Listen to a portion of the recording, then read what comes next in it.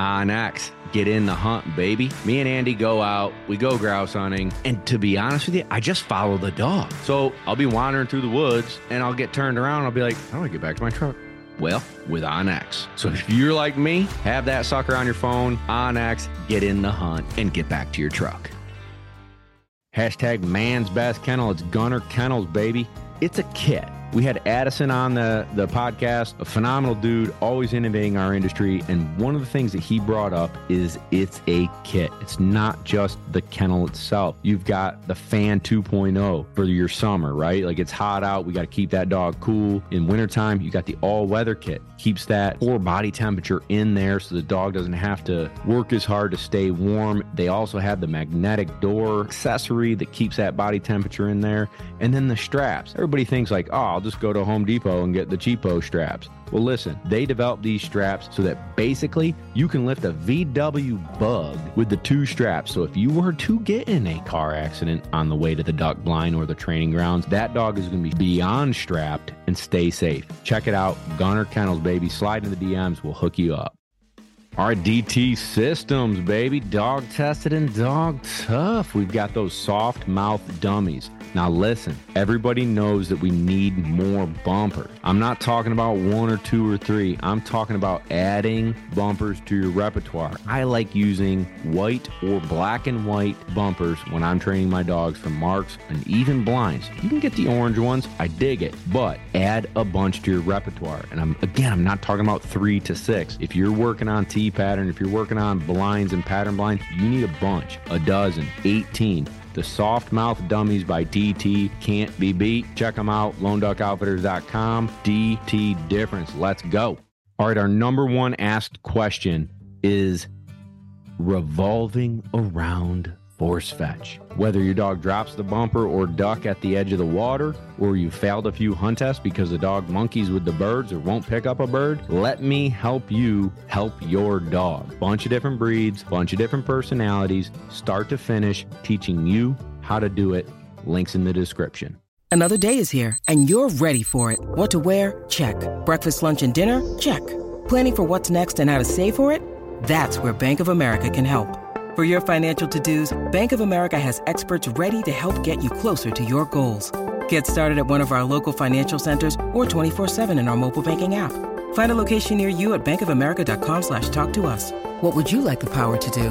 Mobile banking requires downloading the app and is only available for select devices. Message and data rates may apply. Bank of America N.A., member FDIC.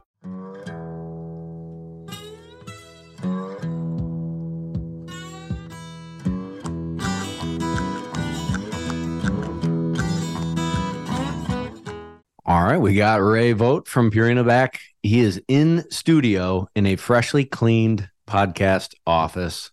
I'm very proud of. Kevin helped me. It looks good. It looks great. I'm impressed. Thank you. The floor has been vacuumed. A pint glass did break and shatter all over the place, so barefoot isn't ideal, although I think pretty much everybody is. We're good. We're good.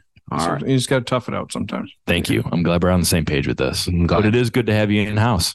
Glad to be here. Been on the road for a few weeks now, so it's kind of nice to be here for a few days, and glad I got a chance to stop by and we could do this. Yeah, absolutely. Do it live. So tell everybody where you kind of had a cool adventure over the last few weeks. What were you doing? Well, it started really about the 10th of June, so it's been about a month now, and went from Georgia to Wisconsin, and then went from there to Montana for the National Amateur.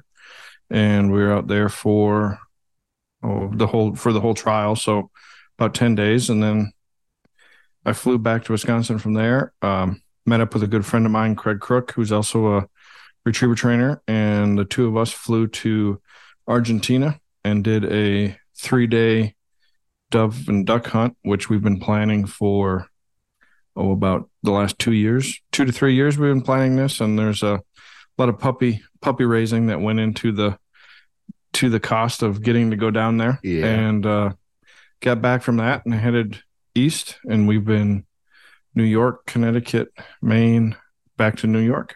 Very good. So I want to jump into a whole lot of that. I do too, but I forgot that you were at the National. So oh yeah, start there. I've obviously never been to a National. this field trial, everybody, the national field trial for the amateurs. What's it like there, man? What's the experience like? It's a really neat experience, I think. I mean, I've enjoyed it. I've been going to them. The first field trial I ever saw was the 1997 National Amateur in Virginia, Minnesota, which is 35 minutes from where I grew up. And then I've been to, but most of them since probably 2001. Really? So the last 20 years, I mean, I've missed a few in there, but been to a lot of them. It's just a lot of excitement, a lot of work, effort, blood, sweat, and tears goes into getting qualified and just being there. And, you're part of 100, 120 of the best dogs in the country, and you're duking it out for a week straight over 10 series. Mm-hmm. And it's just, it's hard to describe it. I mean, if you're into the dog sports and that's what gets you excited, the feeling, the excitement, the energy, the nervousness, all those emotions, all those feelings that go into being there. And especially for the people competing, I mean, you can feel the excitement if watching really good dog work gets you excited, which is probably part of why you're listening to this. Right. It's something everybody should experience if you haven't had the chance to do it. Yeah. What did they see? What did those dogs have to do at this national? Was there like a theme? You know how at least at Master National, it'll be like, I think the theme is going to be bridge birds, or just stuff that you're monkeying with. What did you think it was like this year? Yeah, I mean, over the course of 10 series, so the national consists of 3 sets of landmarks, 3 sets of watermarks, 2 land blinds, and 2 water blinds. I would say there was at least 2 birds thrown to an island or across a piece of water. So that was maybe I don't know if I'd call it a theme, because there was other things, but that was, that's a hard concept for a dog at any level. So, they had an island bird, I think, in the 7th series. And then I believe they had an island bird. Actually, that probably was more of a theme, because they had an island bird in the 3rd, island bird in the 7th, and a bird thrown across in the 3rd and in the 10th. So those were, kind of birds looking across channels. And so that was kind of a theme of the watermarks. Mm-hmm. And overall, I mean, it was a really good national, organized really well. What was their water situation like? The water out there is beautiful. Is it? So it was in the western Montana, in the Mission Valley. There's multiple properties, all designed for dog training. Beautiful grounds. A lot of them, they're irrigated, so the ponds are full. Mm-hmm.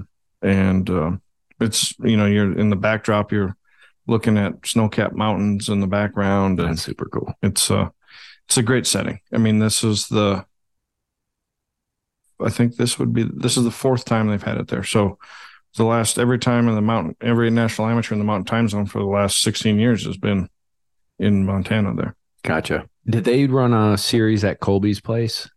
They did. They did the last, let's see here. The 10th series was at Colby's. And I think the 9th series was at Colby's. Cool. And the water blind. So I think 8, 9, and 10 were all at Colby's. That's really cool. That place looks awesome in the pictures that he posts on the old Facebooks. Oh, it's phenomenal. I mean, the property's amazing. Yeah. Describe to someone who's never seen a field trial, because we'll back up. You've been on the show before. We've given your background, but if you haven't listened, Kevin, will you look up the episode number for me, please? You worked for Andy Attar, Rick Stosky, and Mike Lardy, trained professionally for like 20 years, give or take. Yeah. I think it was total 21, really. 15 of those were with Mike. Gotcha. And so I get one of the questions that I meant to ask earlier, and it just popped back in my head, is like, why are you going to the amateur? So as part of what I do with Prina is I'm in charge of... no, back, because you said you've been to so many. Okay, sorry. Previously, so I would go when Mike would go. So when our clients would qualify, we would go and we would do a week of pre-national training. And then we would be there for the week of the trial to help coach, help strategize a little bit. We'd go out and train in between series if we needed to with specific dogs. And that all kind of started. I would go and throw and shoot flyers and be part of that whole experience when I was younger. And then with Mike, probably from about 2011, which was actually the first one that was in Montana, until 2019 when I went on to work for Purina. I went to all the nationals, both open and amateur. And at the amateur, I would, we would set up the week of pre-national training and coaching and all that sort of stuff. And then, of course, National Open, it was a little of both because I would be running dogs there and some of the clients would be running their own dogs. Yeah. It does make complete sense. Like, you're competing at such a high level on the national level. It's like, it's part of your job to be there for these clients and get them the best chance at winning possible. Yeah. I mean, a lot of the clients, I mean, this was their highlight. This was the highlight of their year. They worked all year. They came and trained. They listened to us coach and criticize and all, just with the attempt to get qualified to go run the nationals. And that was really, some of them would run their dogs in the National Open as well. But for a majority of them, that was their Super Bowl. That was their World Series. That was what they worked all year to get qualified and go to that national amateur. What did they have to do to qualify? So to qualify, you had to have a win in an amateur or in an open if it was run by an amateur, and then 2 more points. Gotcha. So, and then field trials, all age is 5 points for a win, 3 points for second, 1 point for third, and a half a point for fourth. So Gotcha. You would need, a win in 2/3, a win, a first and a second, or a win and 4 fourths. Gotcha. I seem like I would be the guy with the win in 4 fourths. You wouldn't have a win. Saw that coming as soon as you looked at me. Yeah. To double back before I forget, if you haven't listened to that previous episode with Ray, it was episode 137 from July 14th of last year. Almost, we forgot to celebrate our anniversary. That's okay. Cheers. Cheers to that. But it's good to have you back, my friend. Glad to be here. Time flies. With the Master Nationals on my brain, selfish question. Screw everybody else is my question. It's at the end of October. So I've got all of August, all of September, and let's just say most of October. So almost 3 months of training. What are you thinking about doing, 3 months, 2 months, 1 month, 1 week, conditioning? What are we working on, and how do you prepare to try and get them to peak at the right time? And what's your process? Well, honestly, it's a little bit for me too, because I actually have my dog is qualified for the Master National this year also. So I'm going to be getting her ready. I focus on conditioning year round. So I may ramp it up a little bit now, just making sure that we're at peak conditioning level, both swimming and land. My instinct right now is to probably challenge a little bit more. Like I said, we're 3 months out. It's hard to maintain top, being at their peak for 3 months. So right. I'm probably going to work on some bigger things, some harder things, maybe do challenge a little more by making more memory birds, more multiples. That'll probably ramp up even more as we get closer.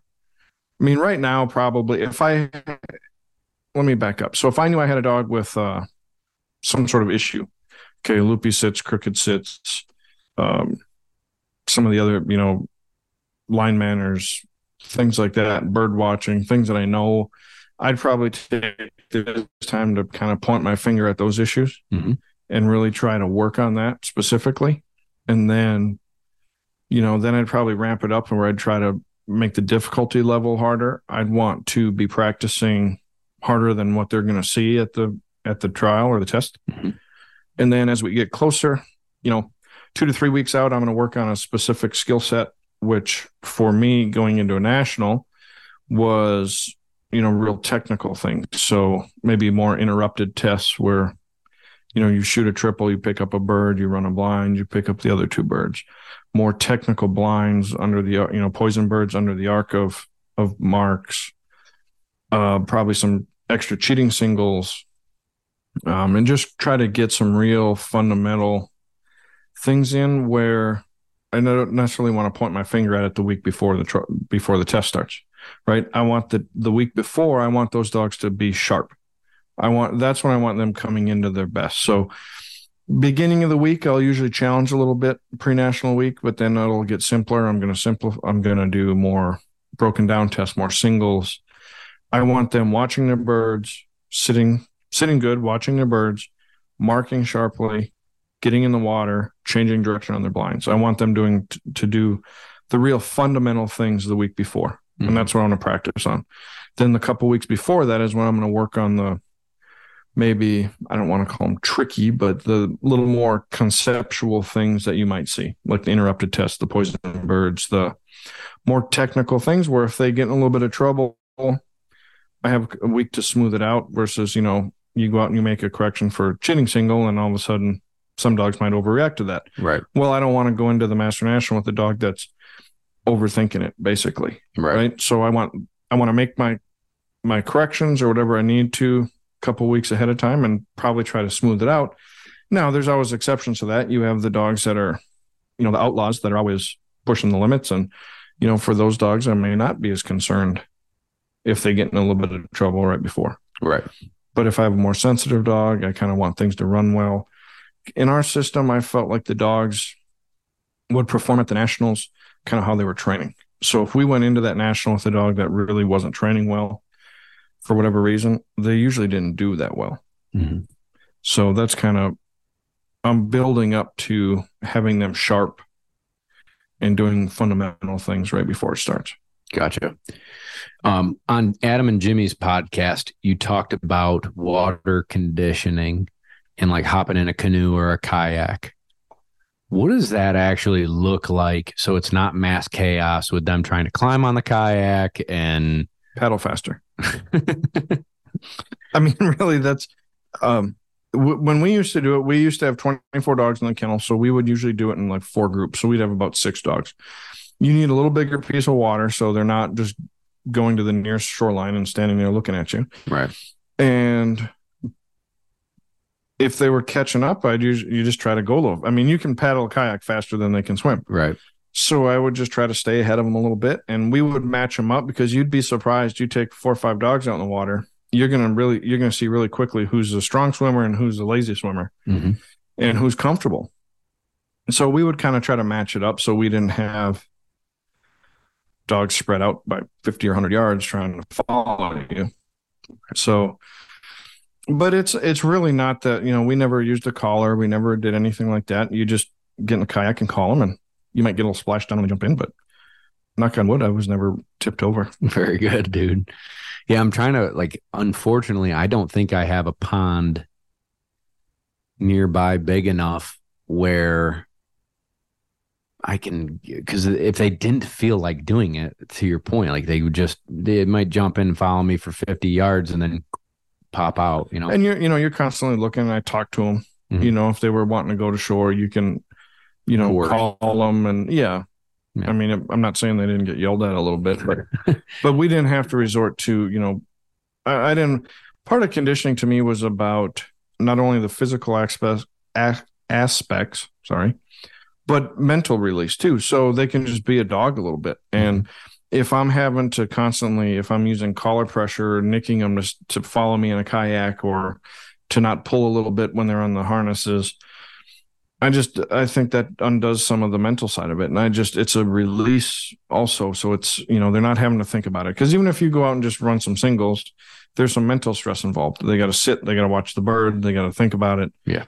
And when you're conditioning with either the roading or the kayaking, they're just out having fun and being a dog. And we had a couple, we had one dog that would bark at me if I got too far in front of her because she'd get mad at me. Yeah.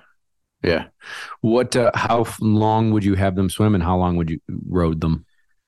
So it was a gradual process to build up to it. So when we first started on the harness, on the roading with the four-wheeler, we'd start at 10 minutes.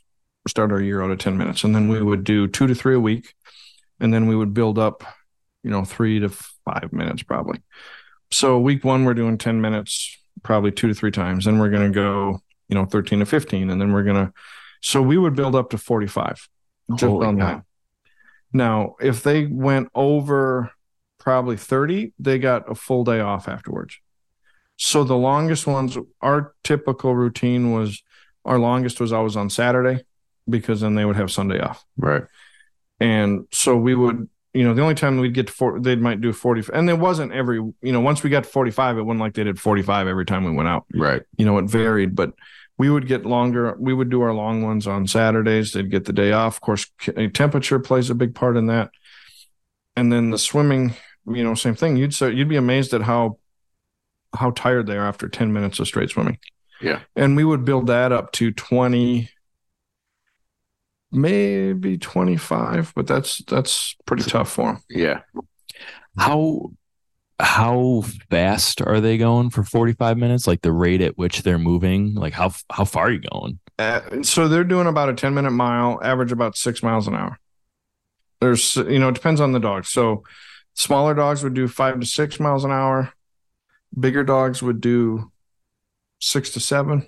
Okay. Wow. And we would match them up on their stride. So I don't want a, tall, lanky, 80-pound male going with a 45-pound female with short legs, because one of them's working a lot harder than the other, even though they're going almost the same speed. Right. So, but I would say it was close to a 10-minute mile when it was all done. So if 45 minutes was about 4.5 miles usually. That's pretty good. I don't want to do that. I was going to say it's further than I'm about to run. Yeah, so 10-minute mile, I'll do one. Run for 10 minutes. Yeah. So, but it was, they loved it. I mean, you'd get that four-wheeler out and you'd start we had the bars that attached to it. And I mean, they'd start barking like you were shooting a flyer right next to the kennel. I mean, they loved to do it. Yeah. So, and again, it was that gradual process to build up. We might get to 30, then we may back down for a week. Okay. Kind of like a rest week, like if you were a human athlete preparing, right? You're not going to there's going to be some weeks in there built in where it's a little easier. So we might get up to 30 or 40, and then we're going to do back down to 20, and it wasn't all that often we did the full 45 minutes, but we would get them up to that. Yep. And then when it was hot, we would do, Saturday mornings, it might be a 20-minute road and then a 15-minute swim. Mm-hmm. And so they'd still be getting 35 minutes. So you're not training on that day. You're just doing cardio. On the big days, they're only doing the cardio. The Mondays or Wednesdays when we would do it, they'd probably do a setup in the morning, then condition. It was important to do the conditioning the last thing in the day, because now, especially when they're getting, 20, 25 minutes, those muscles are fatigued after that. Because so back to the speed thing, what we wanted them is in a steady trot, which was generally around 6 miles an hour. But a steady trot, because that's the most, I would say, the hardest gait for them, right? They'd rather walk or they'd rather lope. Right. So that's the most, they had to work harder to stay in a trot the whole time. Right. So that's what we wanted to keep them in. That helped build the hind limb muscle mass and help with respiratory rates and heart rates. I kind of lost my train of thought. No, that's my bad, moving mics and stuff. But how do you even measure that? Like the respiratory rates and things? I mean, that's like super scientific, and I feel like you got like an Apple Watch on a dog. So we were lucky enough. We had a canine sports medicine therapist, specialist, Dr. Janelle Appel, who worked with us, and she helped us develop this program. She has, specific tools for measuring hind limb, basically quadricep girth. And then she would listen to their heart rates or count, watch the count breaths per minute, and that was kind of how we tracked it.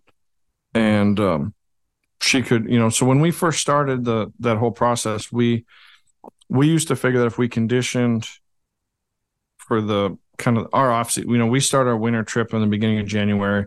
We don't run a trial till the first weekend of March. Mm-hmm. So we thought, okay, we have 6 weeks before we're in field trial preparation. So we would do 6 weeks of hard conditioning, and then training would maintain it. You're right. So we started out, she did all those measurements before we ever started. And then every week or two, she would recheck. And at the end of that 6 weeks, everybody's muscle mass had increased, everybody's resting heart rate and respiratory rates went down, like you would hope. Right. Then we ran 5 trials in 6 weeks. That's our winter schedule. Okay. And we didn't condition. By the end of those 6 weeks, everybody's muscle mass had went back down again, and the respiratory rates and the heart rates went back up. So what that proved to us is just training wasn't enough to maintain maximum conditioning. Right. So, they're getting sprint training or sprint conditioning when you're training because they're taking off at a sprint. But they're not working their long, slow and actually helping their respiratory rates, which now I remember where I was going before. So the reason to do that last in the day. So those muscles are fatigued. From training? From the conditioning. Oh, After right. So they're in that trot, which is the hardest gait for them to stay in. Right. And you do that for 20 minutes straight. Now your muscles are fatigued. Now, if I went out and shot a flyer, what are they going to do? They're going to be exhausted. They're going to take off hard, right? Wait a minute. Okay. If I conditioned first and then I went and shot a flyer for them, right, they're not going to think about fatigued muscles. They're going to take off on a sprint after that flyer. Yeah. Okay. And when you try to sprint on fatigued muscles, that's when you can potentially pull or strain something. Gotcha. So doing that at the end of the day and then having a rest period help prevent muscle strains and pulled muscles, right? Because when you start throwing marks, they're not thinking about self-preservation. Not at all. They're thinking about getting to that bird as fast as possible. Right. So that's why I was train first, condition. So normal Monday would be a setup conditioning, Tuesday train all day, Wednesday setup conditioning, Thursday train all day, Friday train all day, long slow Saturday morning. Then they have the rest of Saturday and all the Sunday off. Gotcha. So training basically took place Monday through Friday. Correct. Conditioning Saturday, day off Sunday, just being aired and relax and recoup. Mm-hmm. Yep. What did you guys feed, as the Purina guy, how did you feed?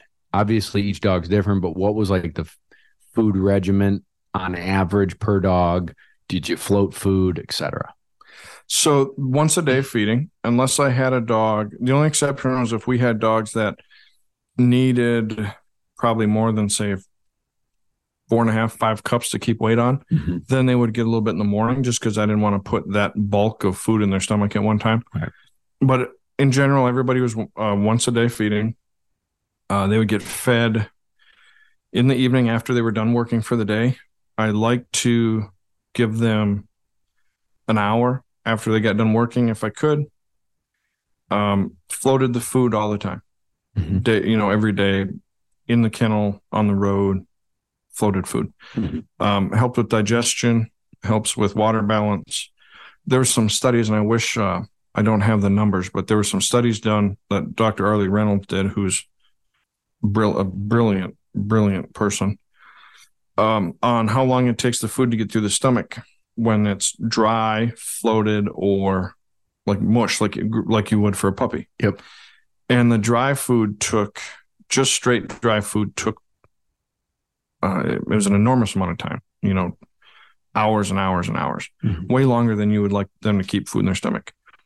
The floated food went through, I think, in a couple hours, which was ideal because you could maximize the nutritional value, get the nutrients out of it, but then it would get through the system. And the mush for the older dogs was almost through their system too fast. Like it wasn't enough time for them to absorb everything. Interesting. So I would say we float the food 80% of the time. Like maybe the reason I do it is to make sure they're getting enough water. throughout the day. You know how like some dogs just don't want to drink, but you know they need it.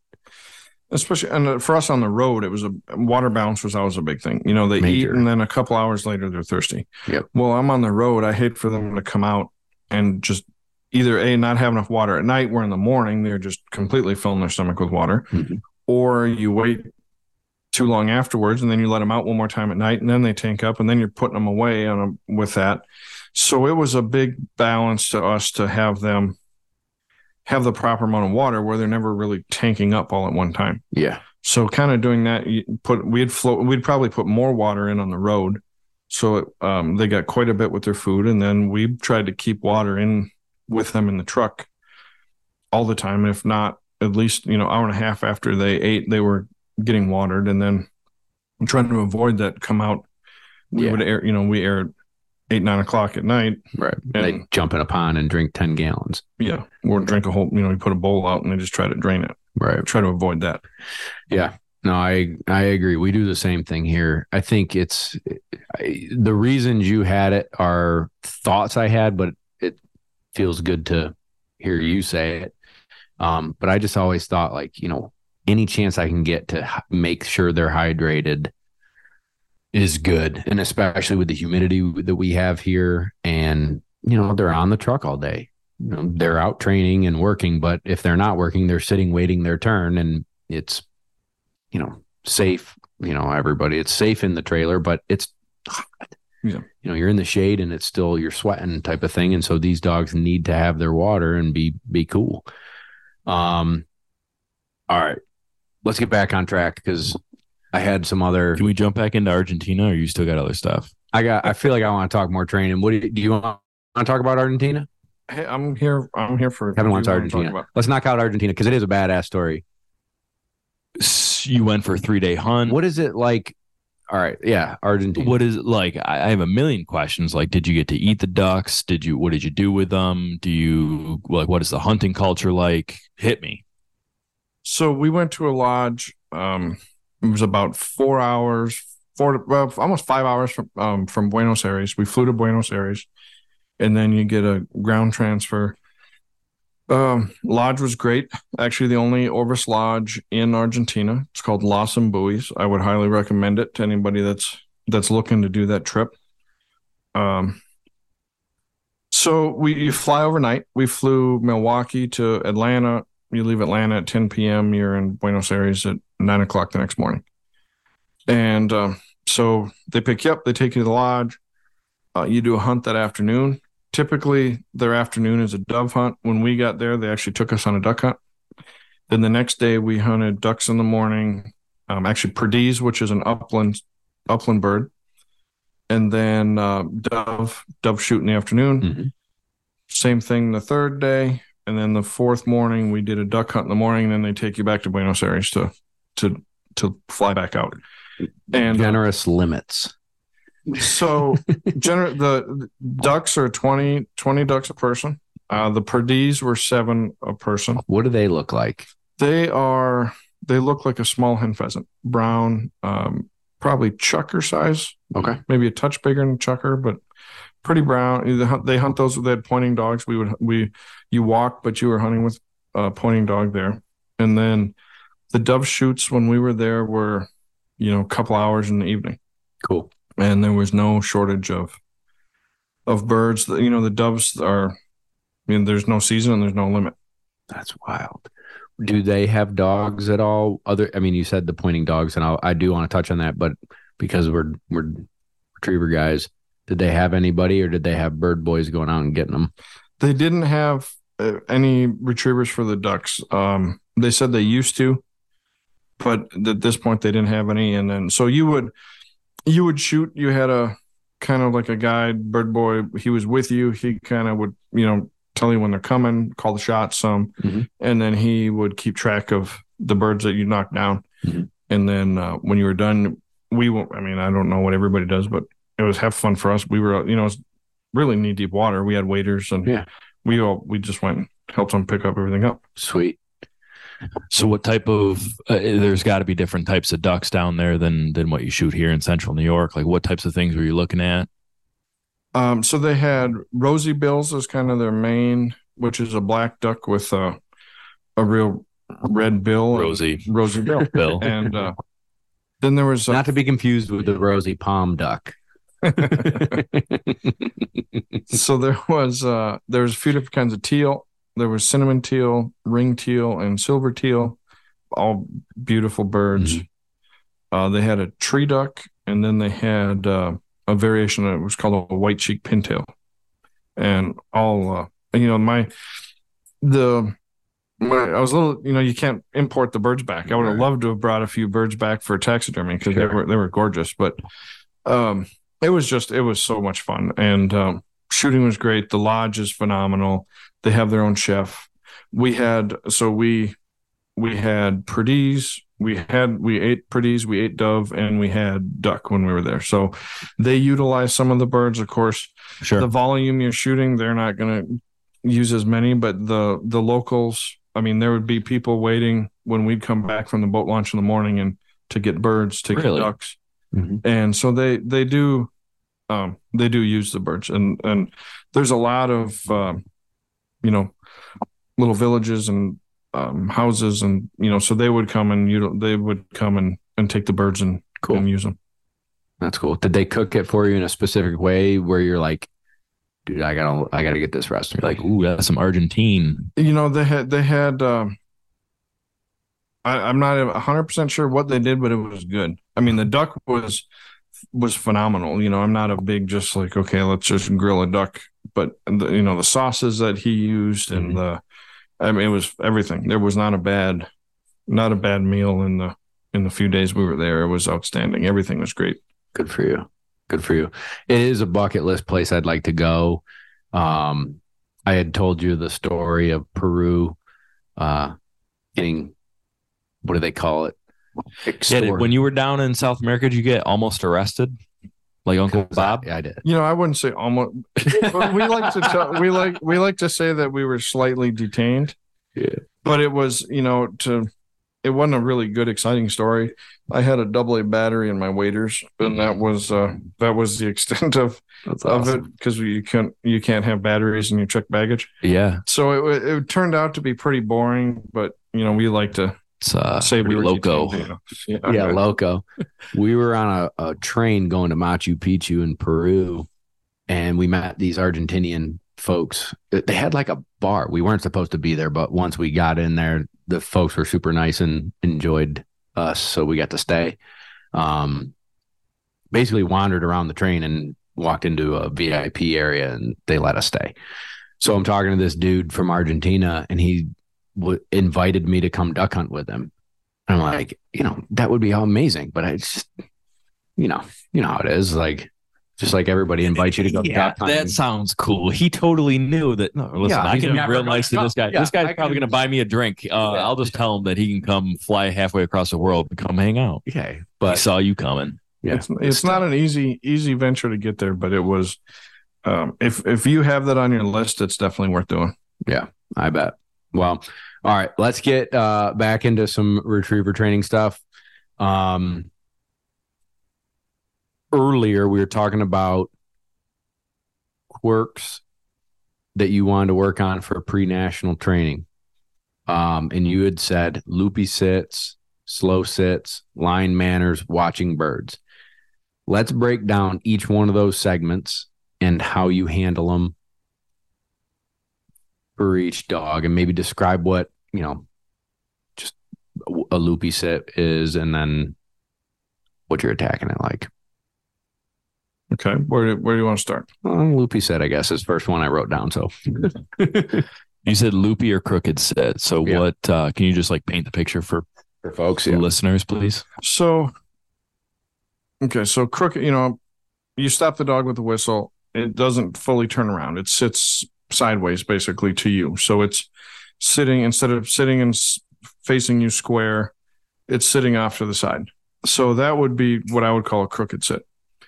Loopy sit is when you blow the whistle, they kind of coast or, take 10 yards, they're picture a straight line when you blow the whistle, and then all of a sudden they're 10 yards to the right or the left of it by the time they put their butt on the ground. Mm-hmm. So I would like them to, in a perfect world, they're going to sit square to me and they're going to try to sit quickly. Now, I do recognize that dogs with more momentum and more speed are going to naturally take a little bit longer to stop. So try to be realistic on if I feel like they're giving me effort to stop quickly or not, more than always just, well, that was 5 yards too far or that was quick, just trying to read some effort on the dog's part. So kind of that whole process, if I wanted to point my finger on it and work on it, I'm going to go back to pile work, which, we actually talked some about pile last time. So I'm going to try to recreate my standard in the simplest environment, which is going to be the pile. So I'm going to have an identified pile. They're going to know where it is.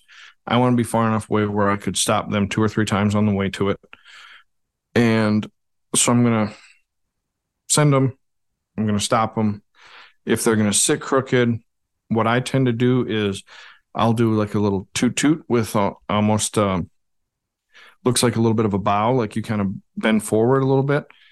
And I'll do that at the same time I do the toot. So then as soon as they straighten out, I blow the sit whistle again and cast. So what I want to do is get where I can do that little bow and get them to straighten out without the whistle. Mm-hmm. And then then I'm going to start to mix in a little bit of a nick with that when they don't do it on their own. So they're going to try to straighten out before that little correction comes. Do you use the continuous button in a nick fashion, or do you just use nick? I use the continuous in a nick fashion. Same. Bismuth. Hey, did you know that bismuth weighs more than steel? It's kind of a no-brainer, but maybe you didn't know that little fun fact. So what that means is you can shoot a smaller size than if you were to be shooting steel. So for instance, let's say you shot 3-inch threes, which I used to shoot before I shot bismuth. I now shoot 5s. That means you've got more BBs in each shell going down range that packs the same or more punch. So more BBs down range means more likelihood of hitting the duck. And with that bismuth, more likely that duck is going down deader than doornail. You and your dog get the retrieve. Bingo, bango, bongo. Bismuth by Kent. From the duck blind to the holding blind, baby, it's Purina. Our young dogs are eating the puppy blend. Large breed puppy formula should be fed to puppies from 8 weeks when you get that little bundle of joy home, that little cuddly wuddly buddy, all the way to about a year old. We want that dog to develop at a good, consistent rate. We don't want them to grow too fast, too soon. And so that puppy formula is going to help accomplish that goal. It's going to give them all the nutrients to develop their bones, their joints, their ligaments, everything right. Feed that puppy formula till 12 months old, and then flippity floppity to the 30-20 Pro Plan. Marshwear Clothing, the brand that represents the things that me and you love: duck hunting, dogs, fishing, the great outdoors. I met these folks at Seaweed this year in South Carolina, and I cannot tell you enough what great people they are, but I also love the clothes. Whether I'm out training or going out to a nice restaurant, but still, like to look like the way I look, like a good old Uncle Bob. It's awesome gear. Comfortable, durable, bad to the bone. And you can save 15% with the code LDGD15 at checkout. Marshwearclothing.com. And then on a loopy sit, when I start to read that momentum that they're not trying to stop quickly, I'm going to blow a second whistle with a correction. Okay. So toot, loopy set, toot with a correction. When I can read that they're not trying to stop quickly. So it's a good discussion because I feel like this is a thing that I used to do wrong, and I'm trying to be really cognizant of my timing on my corrections, where I would toot, it ain't happening, burn into a toot again. So it'd still be the sit next sit, but I feel like, do you understand what I'm trying to say? Yeah. So I like to blow that second whistle almost like, okay, I told you to sit. Now you're not sitting fast enough, so I'm telling you to sit again with the correction. Simultaneously tweet. You're holding on to the whistle and the button. Well, the timing is pretty quick, but I want that whistle. I want them to be hearing the whistle before they're feeling the correction. But they've already heard the first whistle. They've heard the first whistle. I'm reading that they're not stopping. Then it's pretty simultaneously, but I want the whistle to be just a little bit ahead of so they're getting that command before they're getting the correction. Very good. Thank you. And then and the beauty about pile work, and I can't remember if we touched on this specifically or not, but I can create episodes of success and failure on that pile based on how quickly I stop them. So if I send them and I stop them 5 yards away, 10 feet in front of me, they're going to be much more likely to stop quickly because they don't have that momentum. Correct. So then if I get the proper response, I can praise the proper response. If I want to challenge them, I let them get 3/4 of the way to that pile before I blow the first whistle. They have a lot more momentum built up and they're going to be less likely to stop quickly unless they're trying to. Right. So how are you praising them? I say good. They stop quick. Good. Okay. And then, I'll stop multiple times quick, all the way down there. Good. They sit quick. Good. They sit quick. They sit quick. They sit quick. Okay. Now we're going to challenge. They get corrected. I'm probably going to simplify again by stopping them quicker because I'm wanting to start them to understand the difference between the slow sit when they get in trouble and the quick sit when they're getting praised or they're not getting corrected. Right. So I'm going to do that until when I feel like which may be a day, maybe 2 days, depending on the dog, how quickly or how bad it is. Maybe it's 2-3 days, maybe it's 1 day, and I think, okay, I'm not going to get much out of the pile.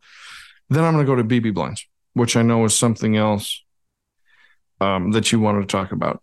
So I do, but I still have a little bit of questions on the pile work. So, one of the things that I have to juggle in my head, and I'm sure you do too, is attitude. I know I'm grabbing beers for everybody. My bad, everyone. Attitude. So popping, anticipating the whistle, leaving slow, just like, are you giving freebies? Is it, like freebies meaning they get to go all the way to the pile. Then the next one I'm stopping one, stop. You know what I'm saying? Like, how are you in your head? You're reading the dog, obviously, but thinking about it. What are you Certainly. thinking? I mean, that you just hit the nail on the head. If I have a dog that's got that doesn't have as good a momentum or doesn't like yard work as much, I'm going to send more without stopping.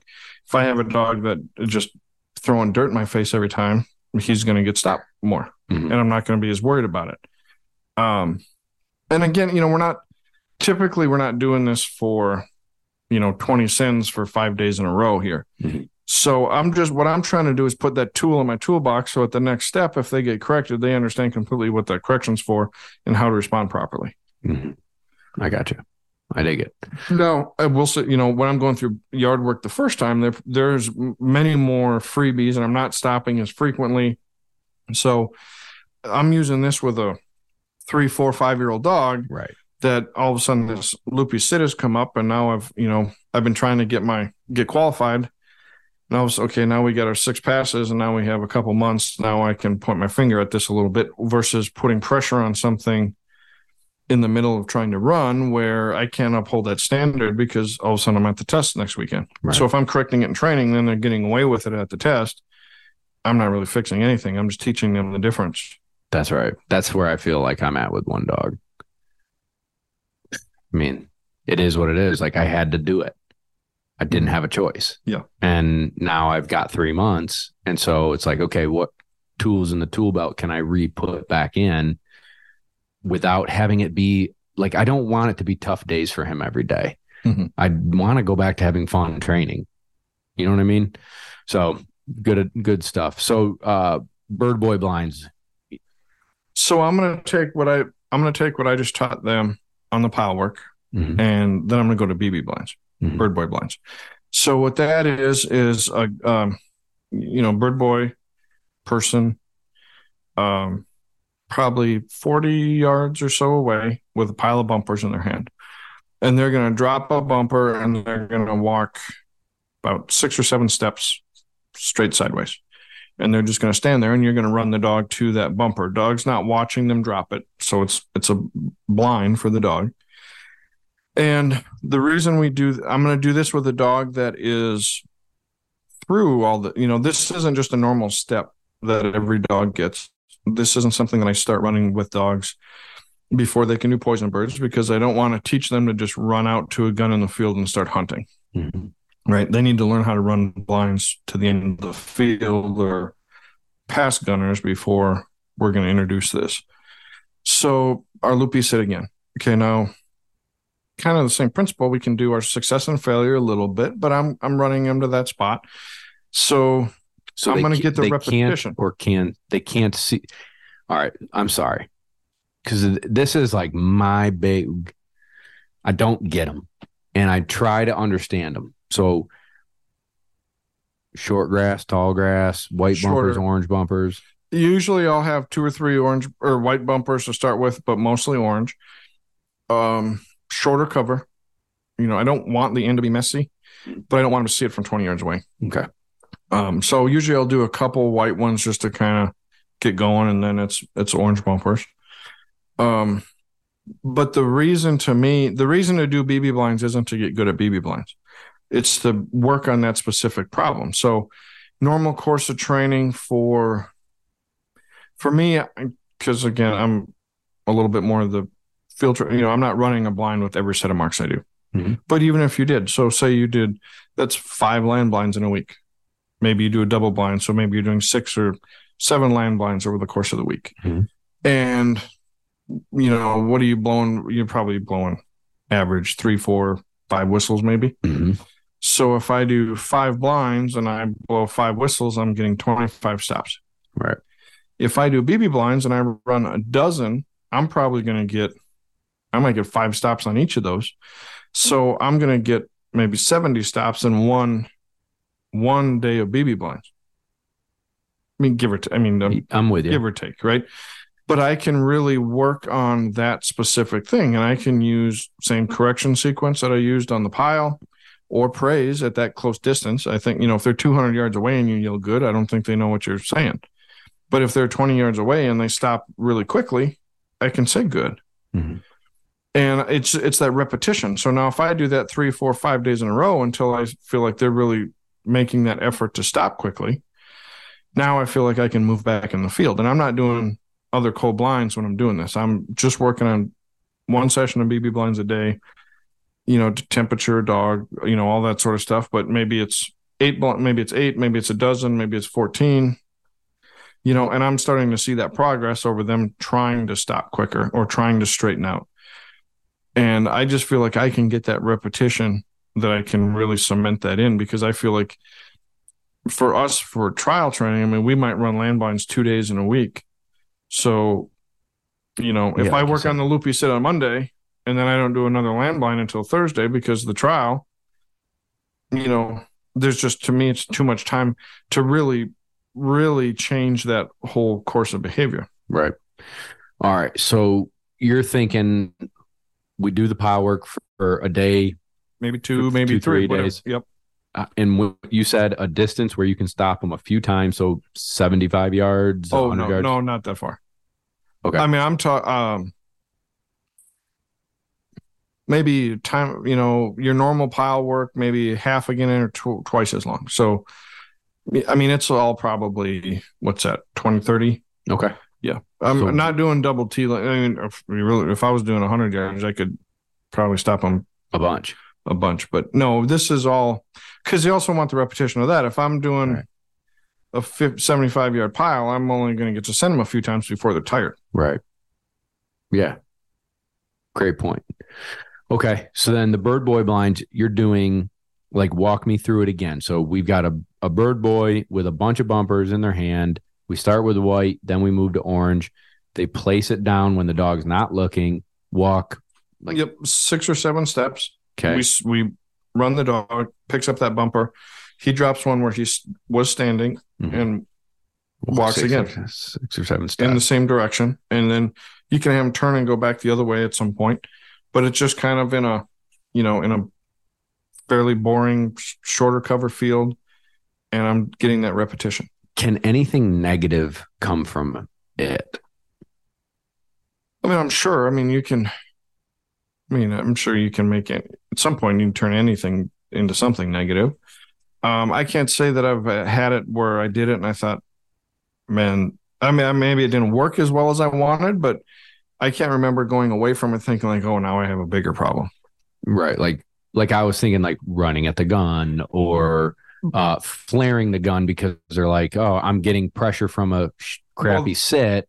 And I'm looking at this, you know what I'm saying? Like looking at this guy, or they're putting things. That's together. one of the other things I like to use them for is 4-gun flaring, because 6 steps is not a big degree of separation. No. So they have to kind of address, look out there and look at him and be willing to go near him. They don't have to go perfectly straight at him every time, but they have to not be taken out, 45 degrees to the side or 90 degrees to the side. Right. They got to kind of address that gun in the field, which is, again, another tool for an older dog, because once they go through all the steps in the process, some of them don't like to go close to guns once they learn what old falls are and poison birds and things like that. So that's one of the things that I do to try to make them comfortable again, because how you handle it, you don't have to use, if they don't want to run at the gun, you can use attrition.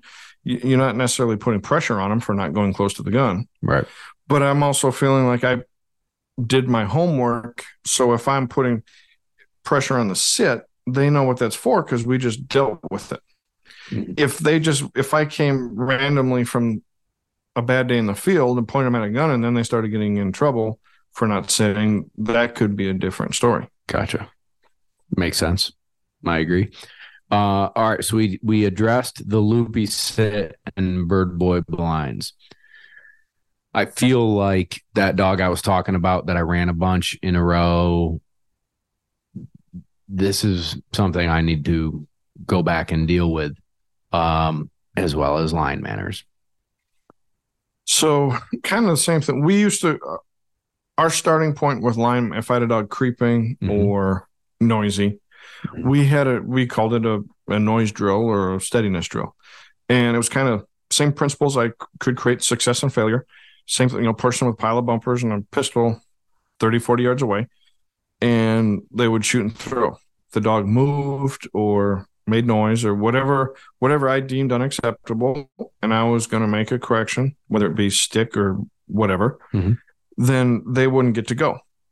Just go and pick it up. Or he'd just throw another one. And so what the variation in this, it sounds pretty basic. The variation came when we could either make the throws more exciting or more boring. So if I shoot and throw, the dog moves, he doesn't get to go. The next time we throw it without a shot. If he moves again, still doesn't get to go. And it may be where you get it as boring as you literally just flip the bumper a couple feet. You're just trying to get him to not do whatever, to do whatever you deem is acceptable. And as soon as he does that, he gets the retrieve. And then you can repeat it, everything from hey, bang, bang, bang to basically dropping a bumper at my feet because they're so excited. Right. And what I want to do is I want to show them that sitting there, being quiet, being still is what gets them the reward instead of the shenanigans that most of those dogs get into, right? The bouncing around, the whining, barking, creeping, all that sort of stuff. Yeah. And it's an effort to reprogram that dog into thinking, if I sit here, I get what I want. Right. So often those high dogs, you make a correction and you send them, like everybody has. I've done a million times. Right. I feel like the dogs are like, all right, I'll take this butt kicking because I still get to go get the dog. Hit me so I can go. Yep. Like this is just part of the process. I'm going to walk up here. I'm going to bounce around. He's going to give me a nick. He's going to use a stick. He's going to do whatever. And I'm going to go get the bird anyway. Right. So what, there's nothing to make them change that behavior if they're willing to tolerate that. Right. So that's kind of where the reprogramming there comes in. And then I take that same thing. I take that to the field. So I'm going to do singles off my multiple move. I'm going to have that same standard I had in the yard. And your bird, he may just throw a bunch of birds until he's quiet and until or doesn't move. And then try to build that in. I've done it where I get to a triple. They move on the third bird of a triple. We pick them all up and we start over. And he has to watch again, or do you put him up? Yeah, I may pick it up and rethrow to singles, or I may pick it up and redo the multiple or break it down Personally don't feel like I've made a lot of progress with putting a dog away. Okay. I mean, at the end of the day, I'd rather do that than let them get away with something if I can't get the desired result. Mm-hmm. But I don't feel like they learn from just getting put away and not doing it. So to me, I think they learn the best when you can show them what's right and what's wrong, and kind of they learn the difference between the two. So if I'm just going to put them away and not come out till tomorrow, I almost feel like they're going to be more excited because they didn't actually get what they wanted. Right. So if I can get them to give me the desired result and then they get what they want, maybe they don't think about it that way, but that's what makes the most sense in my head. So one of the things that I do, and I'd like your input on this, would be I have switched it up. It's like a gut feeling, but let's say I throw a triple and they move. Typically, I haven't had a ton of problems with vocalness, but maybe at a test I do, but in training I don't, type of deal. But a little bit of movement, because if you get a little pitter patter here, if they take an inch at the test or trial, they're going to give you a mile. Do you think it has more value in literally having them do it until they can do it, like watch it until they can do it right, versus what I'm doing? I mean, that's the way I've felt like I've had the best luck with it. Okay. But that doesn't mean I don't mind putting them off to the side and honoring. But so my thing is, if you put them off to the side in the honor and they don't move or they don't make any noise or anything, they should have earned it. They should get to go. Fair. That's a good point. You're a smart dude, bud. All right. Now, they get test-wise, right? So you get the dog that doesn't move a muscle in training. They're smart. They figured it out. Do you ever run without a collar to try and create that situation? Are there ways you can manufacture a movement to be able to recreate the test or trial? If you were in your backyard training and you didn't have the collar on them, they would act more than the collar, personally. Unless now there are certainly dogs that become aware of when they have the collar on. We were very specific about how kind of the program and how training went to try to limit the difference between training and the field trial. Such as? We didn't pick on them a lot between the truck and the holding and the line or the holding blind. So in training, if every day they get nicked 3 times between the truck and the line, the first thing that happens when you get to that test, what happens? You can't they do it. They don't get corrected. And there's their first signal that something's different. Very good. Randomizing corrections a little bit. So not saying that like we let them get away with a lot of stuff, but so the first time they maybe don't give you a perfect cast, they're not getting, if every time they don't take a cast in training, they get corrected, same thing. They don't take the first cast perfectly in the field trial, they don't get corrected, something's different. We use boom guns and popper guns. So if all the dog ever hears is a pistol going off, and then you get to the test or the trial, and the first thing that happens is they hear a duck call and a shotgun. Yep. There's their first signal. Something's different. 100%. And that's all. Not so much because that without a collar, but it's their environment. They have new dogs. They have new trucks. You're on a new property. So to me, to work on something like that, I'm going to try to get to different training groups. It's harder. It's more effort, but, try to find another group close to you, especially easier if you're an amateur. Right. Like, go to a pros training group for a couple days and day train with them and just put that dog in that different environment where there's different dogs to smell. There's different properties. If you're on the same property all the time, same thing, you go somewhere different. There's your trigger. If you never take your dog to the holding blind on a lead in training, first thing that, Yeah. Think about all those little things that are different. You park in training 10 feet away from the line. Now in the test, you're parked and they got to walk 50 yards. Yep. And all of a sudden they have a leash on when that never happens. All those little triggers to me are what teach the dog when they're at the trial or the test more so than if they have a collar or not. Because I bet you a lot of those dogs, you could go to the test, put a collar on them, and they'd act like an idiot. Yeah. Or you take it off in training, and they know the routine, and they're still going to be good. Yeah. I think I said it about 3 minutes ago, but you're a smart dude. What it comes down to is being detail oriented and disciplined enough to do the stuff that's annoying, like grabbing the chain and taking them on the walk to the line and parking further away. And 1,000%. We used to do it too. We started using the Seresto collars for ticks several years back. Well, in a trial, you can't have the tick collar on. Well, so what happened? And those collars are just tight enough that when you take them off, they pull back a little bit. And so we started, a couple tests a week. We'd take the collar. We'd still train with the e-collar, but just taking that Seresto collar off was something that only happened at a trial. And dude, I have like many pet peeves. And one of my pet peeves is when you go to take that chain off and they just rip their head back and they're like, I'm in, you're out. It's my time. And you're just like, son of a bitch. I hope this goes okay. So all those little, I'm more of a believer in the environment causing it than the collar. Now, we were very strict, when the dog came out of the truck, they sat down, they got the collar on, then they would go air. And then we didn't take the collar off till they were back at the truck on a stakeout. So we weren't putting the collar on, taking the collar off up on line in the holding blind.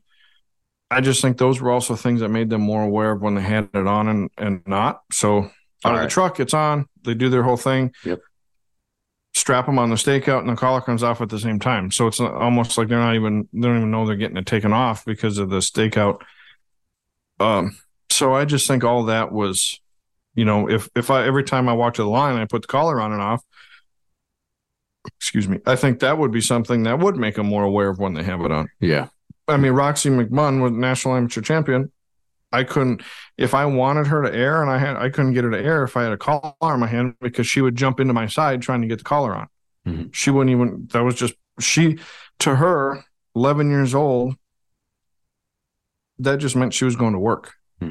She was not at all. And she'd act the same way in the trial as she did in training for her whole life. But when she saw the collar, she would jump up and try to put her head in the collar because that to her, that I get to go get birds now. Right. It had no negative connotation like, oh, I have the collar on, I have to pay attention because I'm about to get in trouble. Right. It was just a function for her to get the birds faster. That's cool. When you need mealtime inspiration, it's worth shopping Kroger, where you'll find over 30,000 mouth-watering choices that excite your inner foodie. And no matter what tasty choice you make, you'll enjoy our everyday low prices, plus extra ways to save, like digital coupons worth over $600 each week. You can also save up to $1 off per gallon at the pump with fuel points. More savings and more inspiring flavors make shopping Kroger worth it every time. Kroger, fresh for everyone. Fuel restrictions apply.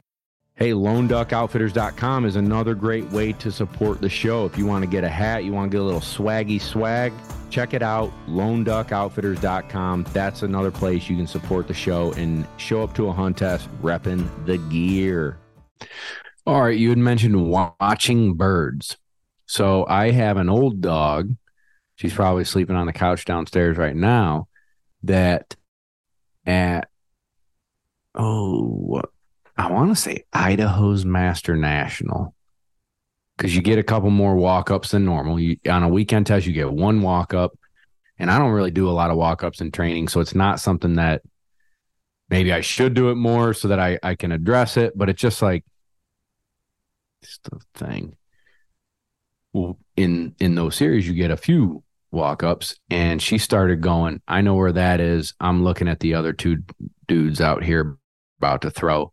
And this is short, the walk-up's always right there. She's like, I got this, right? That's her attitude. Well, so she stopped watching the walk-up. She stopped watching the walk-up.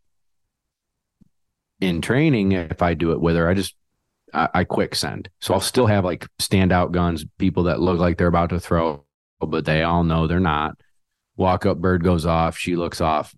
I just say her name.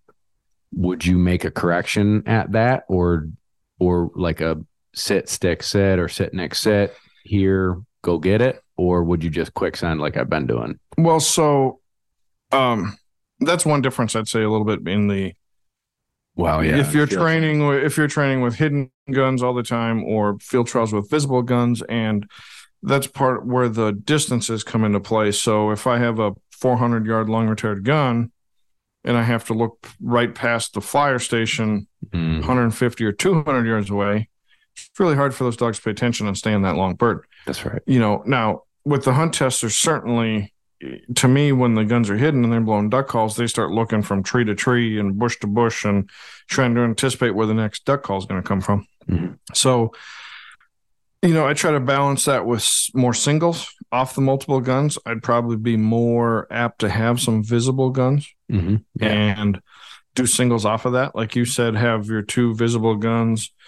In that exact scenario, it would depend a little bit.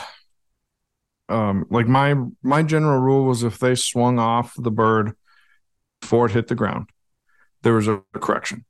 Mm-hmm. Now, I tended to I like the stick better than the collar. I've never been. I know some people it's hard the timing with the stick. They're maybe a little older, it's harder for them to use the stick. They can't make the correction. You have a stick, a collar, and a whistle, and you're fumbling. You got 2 left thumbs. But I like that correction to come from me versus a collar. I felt like the dogs that got nicked on the line a lot, whether it was for line manners or the bird watching, tended to make them a little more anxious, where they almost like they still wouldn't watch the bird, but they wouldn't look at something else. Yeah, you'd almost seem like shaking, trembling a little bit, almost like. And I think a lot of that was anxiety. Yeah. And I think we created some of that anxiety when we're nicking a lot online next to us versus just a swat once in a while. Right. So I like to use the stick. But if they looked off before the bird hit the ground, stick, and I'd put them back on it and then gun. Send. And then either send, depend. There's lots of what ifs, but and then send or then make them, if they look back and then stay on it for a few seconds, and I might swing to the next bird and proceed with the test I was going to do. Gotcha. But if it's bad enough, yeah, certainly I would make my correction. I'd push them back to it and I'd send them. Mm-hmm. Very good. All right, cool. So we covered bird boy blinds. Is there anything else that you think I need to learn about bird boy blinds before I go and screw it up? Because actually, no, there is. We talked about it in the kitchen, and we baby touched on it that you want them to be far enough along with like poison birds and stuff. I think we do need to digest that a little bit more for folks, because when it was described to me, it was great for young dogs. It was great for problem solving. It was great for this. And it's like, when I was trying to do it and I was trying to be diligent about it, and I'm like, I was talking to Blaine. I'm like, Blaine, I'm effing this up, dude. It is not what you described to me and how I'm getting reactions from these dogs. So I'm just done with it. And now I've got the man, the myth, the legend on the podcast to get it straight from the mouth, right? So I don't want someone to listen to this and go, my freshly senior level seasoned dog, I'm doing bird boy blind. I mean, like, walk me through that. Like, I just don't want someone to jump into something that they shouldn't. Yeah, again, I'm sure there's plenty of different people that use different things in different ways, right? So I'm just explaining how we used to use it in our program. Mm-hmm. And that was strictly as a problem-solving deal. It was not something that all the young dogs went through. I wanted those dogs to learn when they came off of pattern blinds and then blind drills. I wanted them thinking about running blinds out to the end of the field. I didn't want them thinking about there were no guns in the field. They were just running cold blinds, repetition. And then that should be fresh enough along. If I'm getting a loopy sit fresh out of pattern blinds, then I skip something. Yeah. So then I'm probably I can back up and work on that in that environment. But sometimes as the dogs get older, things start to, your standard and your standard, maybe you get a little bit more lax. The tests get a little bit harder and things start to deteriorate a little bit.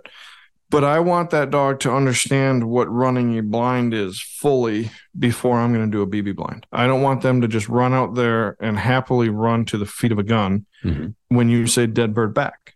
That should not be what they're thinking about.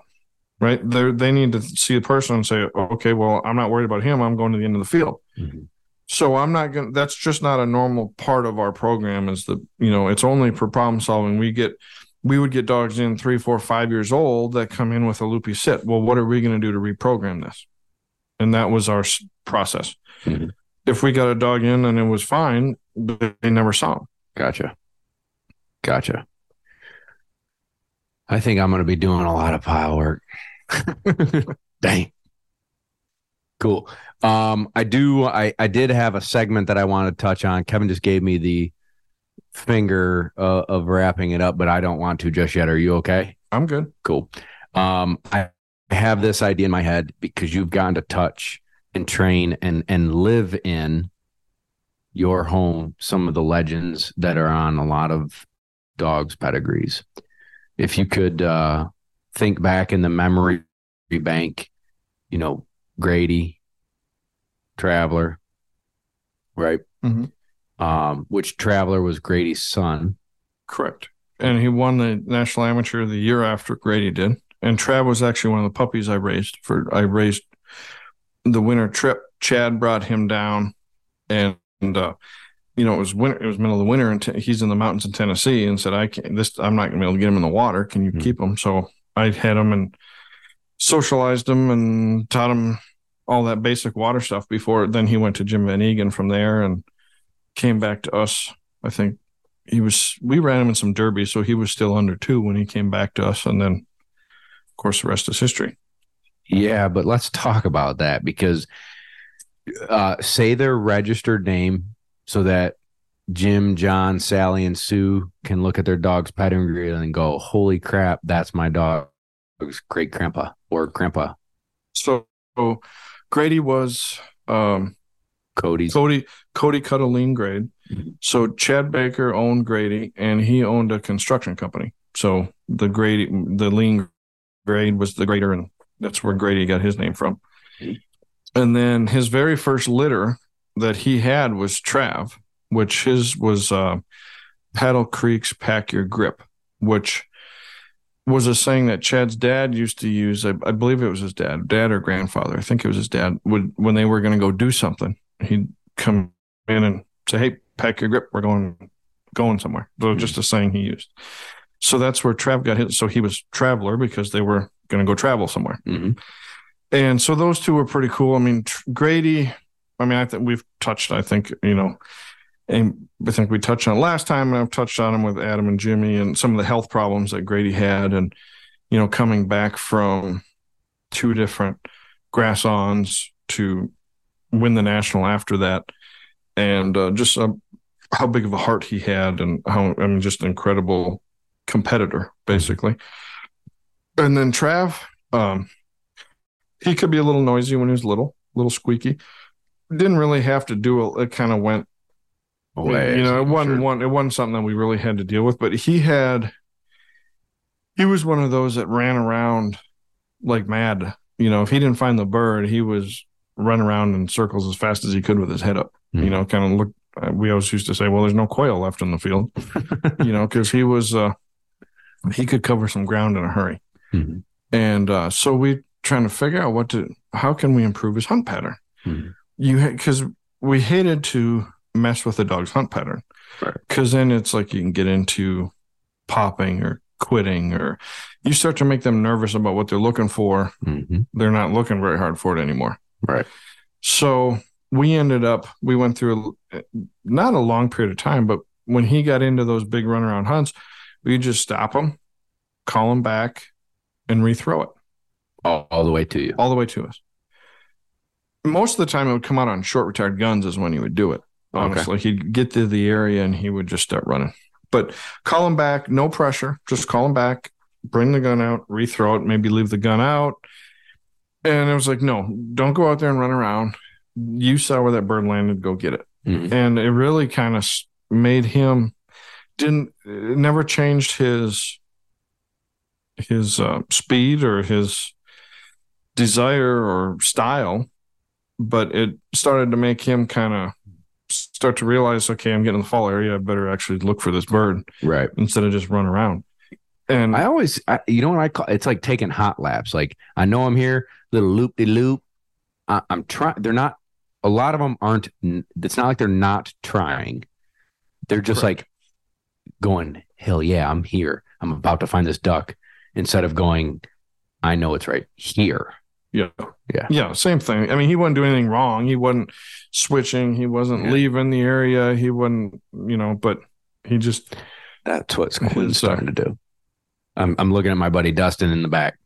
Quinn is starting to do a little bit of that. Like she had a little bit of time off from puppies, and she used the front foot stuff very consistently.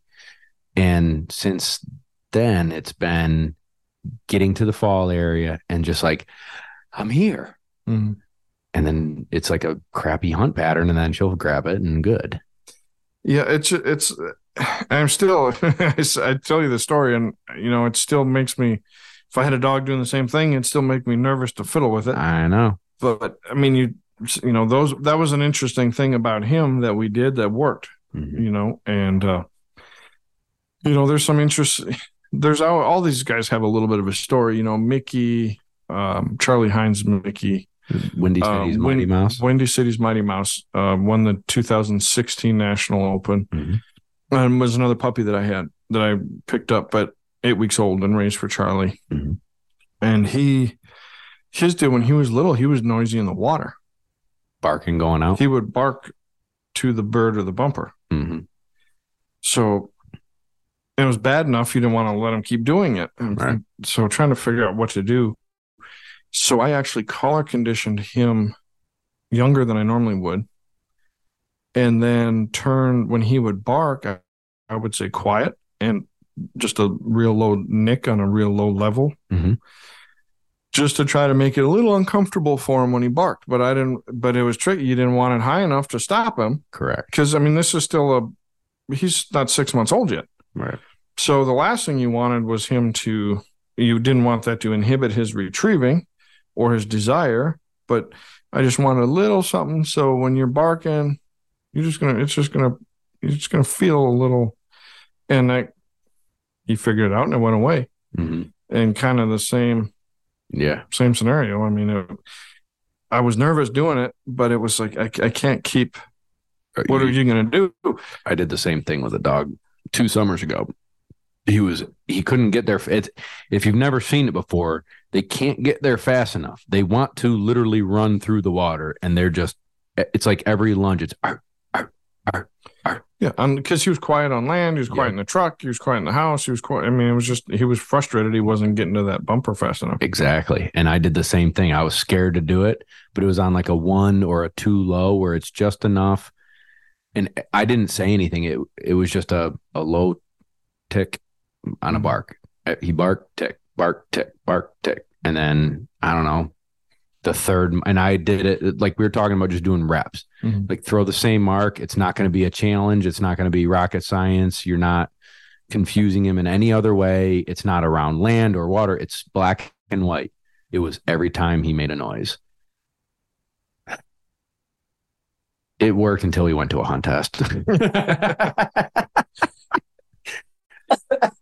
And honestly, and going back, just to back up a little bit, a point on some of the problem solving stuff we're talking about is, if I'm going to go back and tackle this stuff and I'm going to do a steady drill, or I'm going to work on pile work or BB blinds on a loopy sit, last thing I'm going to do is enter that dog in a test or trial the next week, because if I'm working on steadiness and I'm getting my standard about where I want it, then I go to the trial or the test and they move, and then you send them, you just lost everything you were working on. So, that's part of what, when we were talking about, we got 3 months before these dogs have to run again. Mm-hmm. That's kind of my timeline of having a chance to work on it.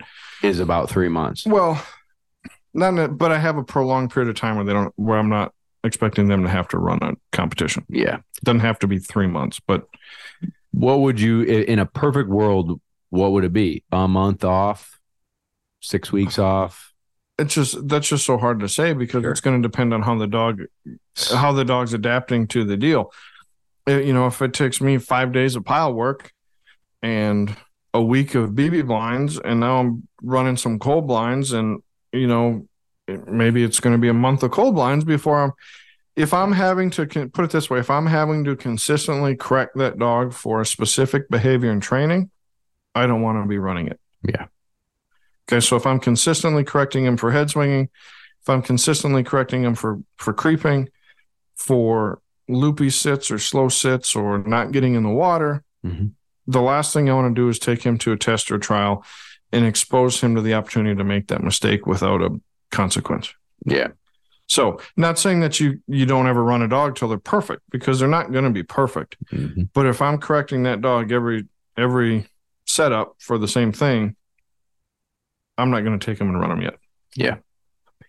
Yeah. I do feel good that we've got almost 3 months to work on, go back, do our due diligence and train, not push all week and go run a test, not push all week and run a test. I want to just take a deep breath and freaking train in these dogs and have fun doing it. Yeah, and that's kind of the nature of the beast with trying to get qualified for the, the Master National. You have X amount of time and X amount of opportunities. Yep. And especially when sometimes it's hard, you might miss a test because you don't get in time or something like that. You only have so many opportunities. Yep. So you want to, when you're running, you want to take full advantage of those opportunities to run as much as you can and try to get them qualified. But then the nice part is now qualification is closed after this weekend, right? 31st. So the event's not till the end of October 26th. So that gives us a good period of time to work on some things if need be. I agree. So anything, you had Grady, Mickey, and Trav. You kind of talked about some of the negatives. What were their, I wouldn't say negatives, but like the little quirks, things to work on. What were some of the things that you loved about them that was just like made them special and fun to work with or raise, that was just like memorable? Well, I mean, Grady was just his will and his heart. And I mean, like I said, he went through 2 different surgeries, had part of a lung removed, had 2 ribs removed, had part of his diaphragm removed, and then comes back from that and wins national afterwards. I mean, he would have run through a brick wall, or he would have died out in the field because that's how bad he wanted a bird. So, I mean, that was just something you couldn't take that for granted, because there's a lot of dogs have, run fast and have a lot of style. But when you really think about it, that will and that I want a bird more than life itself is not common. Yeah. What about any like training quirks that crept up that you had to dissect? Stories about that. Training wise, he was pretty consistent, pretty I mean, you kind of, what you saw was what you got day in and day out. When he was younger, he came right in, I think, right when he was 2. So he had been through his Derby career. He was already qualified all age. And so he was training pretty well. Looked like man, this looks like a really nice dog. And he kind of hit a little stretch where he just wasn't marking real good. It just wasn't sharp anymore. And it was just kind of seemed odd. And so we kind of talked about it, and we ended up a dog with that much speed and momentum and style. You don't usually think we need to dial down a little bit. You think, well, maybe he's just being a little stubborn, or which was the opposite. So after a period of time of him not doing as well, we actually turned the collar down to a 3, and he started to respond better. And it wasn't like he didn't have an overreaction to the collar.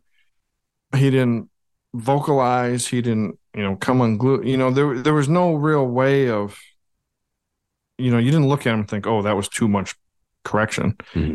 But it just turned, we turned it down, and he just kind of settled a little bit and got back to what he normally would be like. And I mean, all this was before he started placing, and we didn't have a long history with him. So it was kind of he's probably 2, first 6 months, he looked great. And then all of a sudden it was like, well, wait a minute, why are we going backwards here?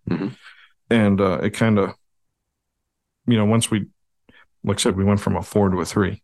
And Right. things just kind of started to click again for him. Interesting. Who did his Derby career? Jim Venny again. Okay, I think you said that. He did. I said for Trav. He did Trav as well. Yeah.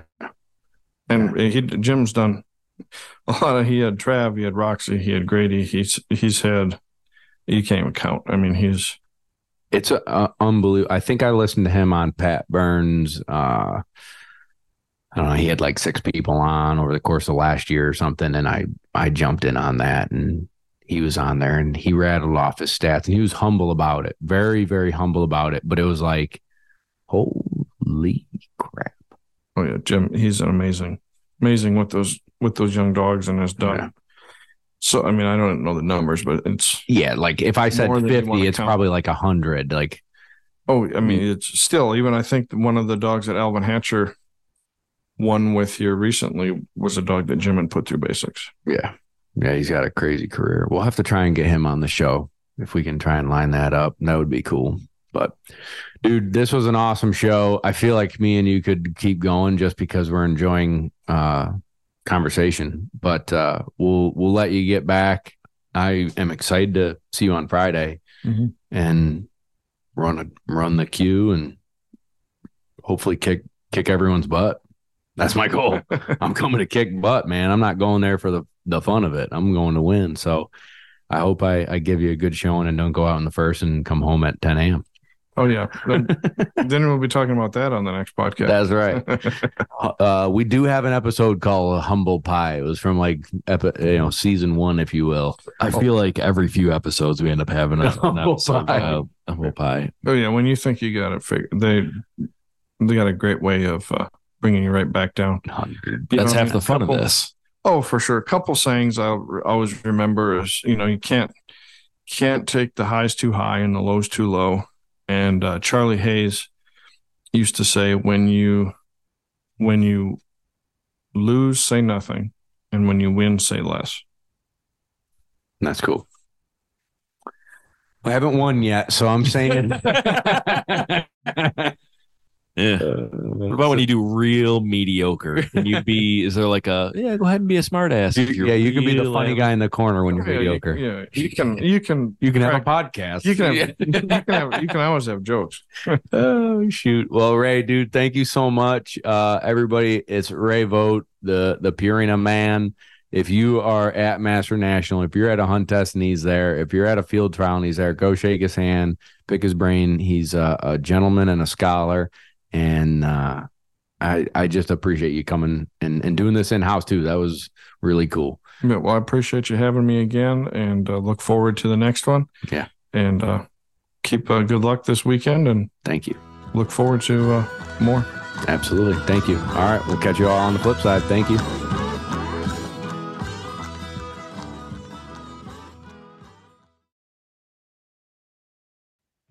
Hey, join our community. If you enjoy the show, if you enjoy our YouTube, if you enjoy Instagram, it's like buying me and Kevin a beer. Join patreon.com/Lone Duck Outfitters. The link is in the description. Click that link, join the community. We've got tons of great videos, tons of great content, and you can ask me more questions. So join it, enjoy it. We did it for you, and you're helping us produce this show. So thank you so much to that community. Get in, get out, let's roll. Patreon.com/Lone Duck Outfitters. Hey everyone, this is Nick from the Gun Dog It Yourself podcast. If you enjoyed this show, then you might want to check out my show as well. We highlight and break down the ins and outs of training your own hunting dog. Whether it's a bird dog or even the occasional hound dog episode, we cover all topics related to hunting dogs. Check out Gun Dog It Yourself on any podcast streaming platform and hit the subscribe button to be sure not to miss any future episodes.